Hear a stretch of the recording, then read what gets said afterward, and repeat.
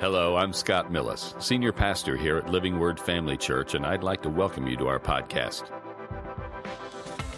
We want to thank you for joining us today, and we hope that today's message encourages you and equips you in your walk with Christ. Here's today's message. Welcome to another message from the upper room on Wednesday. We're glad to be here tonight. I hope you are. Praise the Lord. You know, I look over in 2 Timothy when Paul told Timothy that in last days perilous times would come. And we certainly have those times today. But, you know, God wants us to walk in victory. You know, and 1 Corinthians 15:57 has kind of been a theme for us.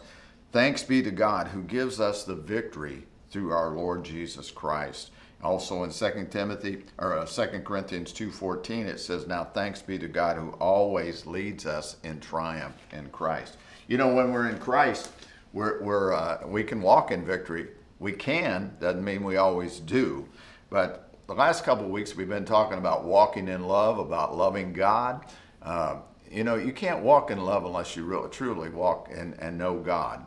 It's really important. You know, Romans 8:28 says this, we know that all things work together for good to those that what? That love God. You know, people say, well, I know God loves me. Some people don't know that. That's the problem with a lot of people. They don't know that God loves them. You know, and they're confused. You know, there's a confusion going on, and a deceiver brings that confusion. Thinks everything is because of what God does. You know, bad things happen. Well, that's God's trying to get your attention. No. It's the devil. You got to know there's a good God, bad devil. And that should be our theology. But for those who love God, all things work together for good to those that love God. That's a select group of people. And we're in that select group of people. But we have to love God, you know. It's important that God loves us because we couldn't love him unless he first loved us. But we have to know we can love God and should love God. Some people say, well, I love God. But they don't do what he asks them to do. You know, that's the problem. Jesus said this in John 14 in verse 15, if you love me, keep my commandments. That's so important. So important. And it goes on to say, and I will pray the Father, and he will give you another helper that you may abide with you forever. What's he going to do? He sends the Holy Spirit to help you and help me to walk in love. That's love. You know, love, perfect love casts out fear. You know, we have a lot of fearful people today, but perfect love casts out fear. Why? Fear has torment. A lot of tormented people today, a lot of things going on. Every day in the news, there's something terrible that has happened in our nation, in our world. It's because there's evil.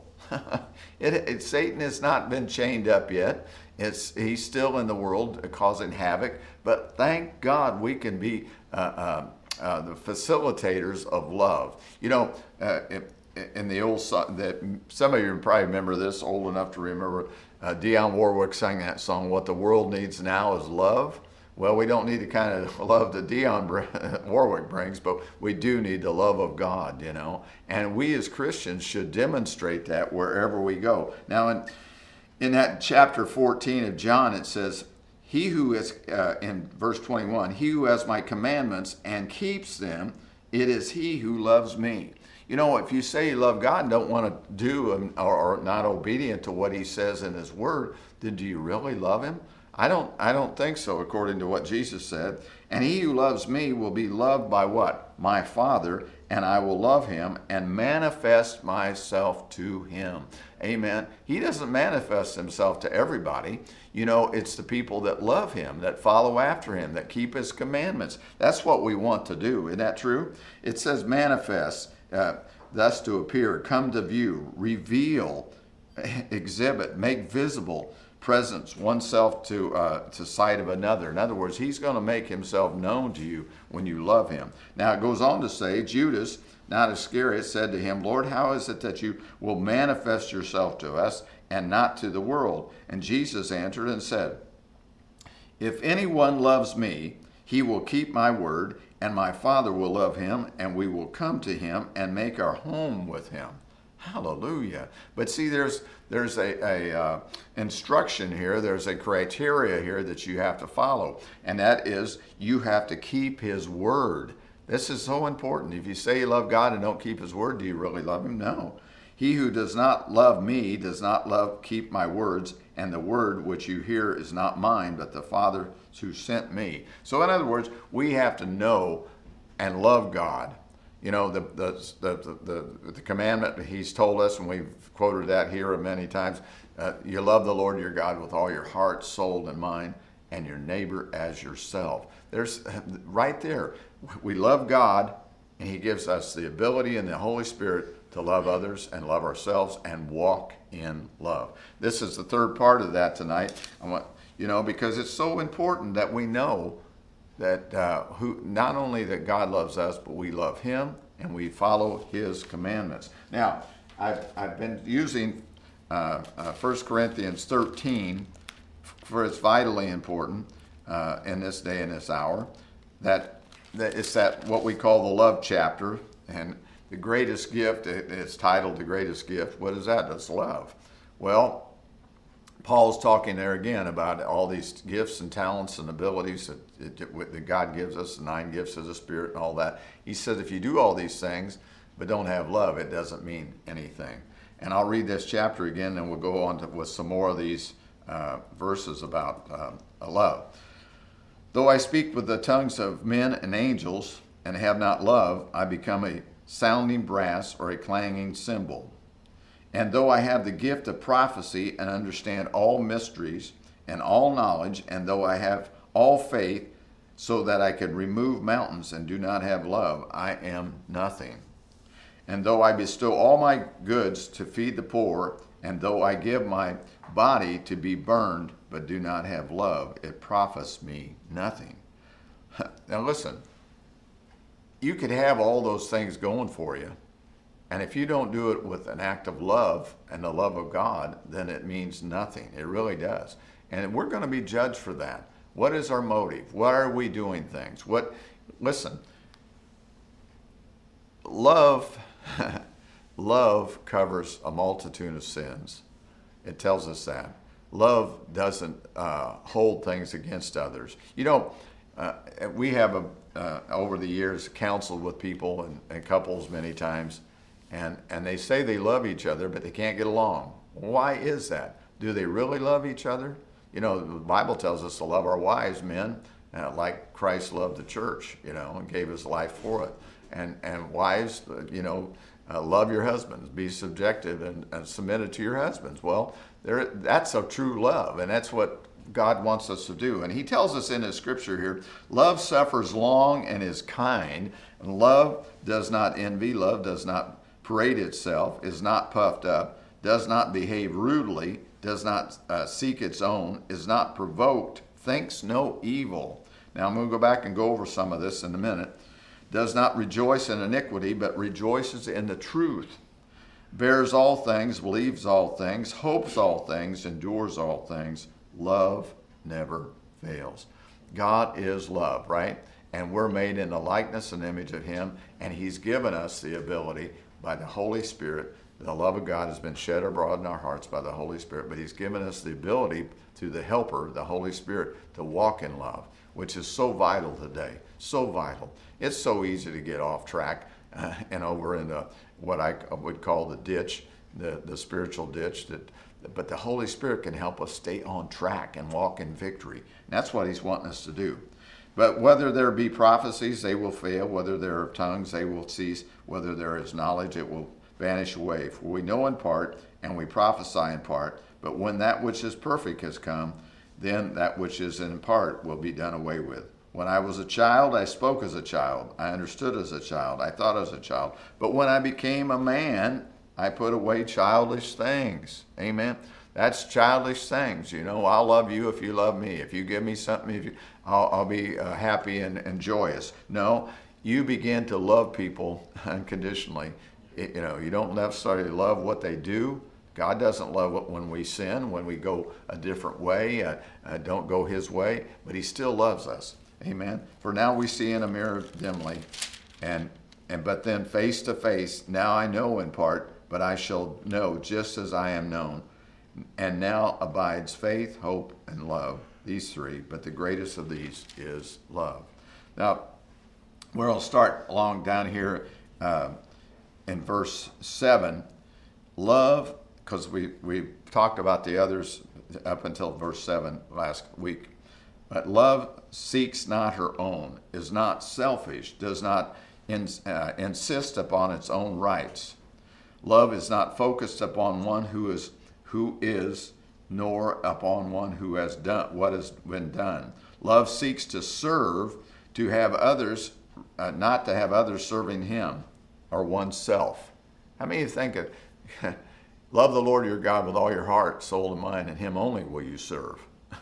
You're going to serve who you love. That's the bottom line.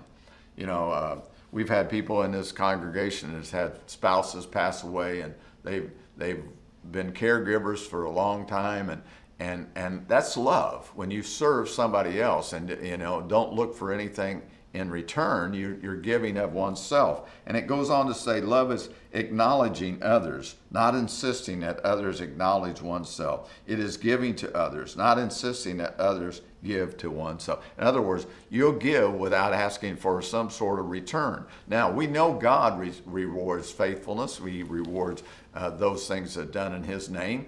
He says in Colossians, he says, do all you do as unto the Lord, for he is the one that rewards and repays. Amen? Amen. So you do things, you give things, you do things because you love God and then you love people. But in this case, it says, let no man seek his own, that's 1 Corinthians, but every man another man's welfare. 1 Corinthians 10:24. So now, verse number 8, love is not easily provoked, not easily angered, not ready to take offense, nor quick-tempered, not touchy. You know, sometimes I have to admit, I'll be honest with you, I get a little touchy sometimes. Usually that's when I get my mind off the things of God. When I get inundated with the problems of the world or the pressures that's in my own life and the stress. You know, stress comes to us all. And it's how we deal with it is whether we're going to, how we're going to act. And so it's important that we, and provoked. Love is not easily provoked. You know, that's what the devil likes to do, is provoke us. You ever hear about somebody saying, I was provoked into doing something? Well, the fact of the matter is the enemy will try to provoke us into being in conflict and being offended at others. And offense will, I've said this before, I've heard others say, I heard Brother Copeland say this one time, I'm not going to let offense steal the anointing in my life. And really get you off course of what God wants you to do in your life. He can do that. You know, people go from church to church sometimes because they get offended at somebody or something is said or some, you know, rather than hanging in there, standing in there and say, no, I'm not letting this offense come to me in Jesus' name. Now it goes on to say, is not quick-tempered. Boy, I tell you what, I used to get mad just like that. They always say, well, it's redheads. No, it's your emotional setup. And I would be just like that. If you want to walk in peace and have the joy of the Lord, you've got to learn not to be quick-tempered. And it goes on to say, not touchy. Now, I just submitted to myself, to you, that sometimes I've gotten that. Not easily aroused to anger. Does not become exasperated. Wow. Love controls the emotions and never becomes angry without a cause. Is there not a cause, you know? Well, you don't get angry without a cause. Amen? And then you don't stay angry. Over in Proverbs 16:32, he that is slow to anger is better than the mighty, and he that rules his spirit than he that takes a city. Wow. You ever think of that? Well, you rule your emotions, you rule your heart, you rule yourself, your spirit, and don't allow yourself to go there. Because I'll tell you what, this is what causes today in the world, how quickly road rage or fights can break out or killings can happen because of somebody is mad and angry just over touchy or something. It doesn't really mean much. Amen? But that's, it says, in Ecclesiastes 7:9, be not hasty in the spirit to be angry, for anger rests in the bosom of fools. Oh, wow. Anger can rest in your bosom, in your side, inside you. So we don't want to do that. Now, in verse 9, it goes on to say, love does not think evil, does not consider the wrong suffered, is not resentful, does not hold the evil done to oneself. Love suffers the evil done to it and forgets it. Amen. You know, we talk about forgiveness. We've talked about it here before. You know, if we're to be forgiven, we have to forgive. Well, I can forgive them, but I can't forget. Well, you can forget in the sense that you're not always thinking about it. Doesn't mean it wouldn't come to your mind every now and then that this person did such and such. But the way to stay free of that is say, no, I have forgiven them by an act of my will. My emotions may get a little flustered, but my will says I have forgiven them, and I stand on that in Jesus' name. Amen? And over in 1 Thessalonians 5:15 it says this, see that none render evil for evil unto any man, but ever follow that which is good, both among yourselves and to all men. This is the way we're supposed to do. If you say you love God and you say, well, I can't do that. Yes, you can walk in love. Now, when you miss it, what do we have? We have 1 John 1:9. I'm so thrilled. Lord, forgive me. You know, you've confessed your sins, and He is faithful and just to forgive you and forgive me and cleanse us from all unrighteousness. Amen? You say, well, how do I know if I'm not walking? Have the Lord search your heart. David, you know, sometimes deception can be in any person's heart, that they don't realize they're doing something that they shouldn't be doing or would rather not do, and you're doing it anyway. David said, search my heart, O God, and see if there be any wicked way in me, that I might not, what? Sin against Him. When you sin against others, you sin against God. So don't be fooled into that. Ask God on a regular basis, am I doing something that causes strife, it causes division, causes anger, causes offense to somebody else? Help me not to do that, Lord. Show me where I might be doing that. Because we can all be blindsided and blind to our own problems, right? Goes on to say, love does not rejoice in iniquity, unrighteousness, evil, wrongdoing. Love does not take pleasure in unrighteousness and sin of others. It does not feed upon sin and wrong, nor does it pass along the stories of sin and wrong. You never been around somebody, can't wait to tell what somebody else has done in the church? You hear what so-and-so did? It's almost like you're in glee because they sinned, and somehow that makes you feel better because you haven't done that. Well, we shouldn't be that way. Yeah. Like I said earlier, love covers a multitude of sins. And that man's nature is too often fed the tragedy of evil, whether personal sin or natural disaster in the daily news. I mean, we look for that almost. You know, they used to say car races, you know. People went to car races to see the wrecks. Well, they happen, but that isn't why you should go. Amen? And you shouldn't look for evil every place. Here's what Matthew 7:3 says, and why behold thou the mote that is in the brother's eye, but consider not the beam in thine own eye, or in your own eye. Amen? Get the beam or the log out of your own eye. Don't throw stones at somebody else, especially when you probably have something in your own life. Here's what another one says, Galatians 6:1. Brethren, if a man be overtaken in a fault, you which are spiritual, restore such a one in the spirit of meekness, considering oneself, lest thou also be tempted. Wow. What are we to do? We're to restore people. We're to help people get back in line. That's why we need accountability. That's why we need each other. We need to be in church and in the ministries of the church. You know, that's why it's important.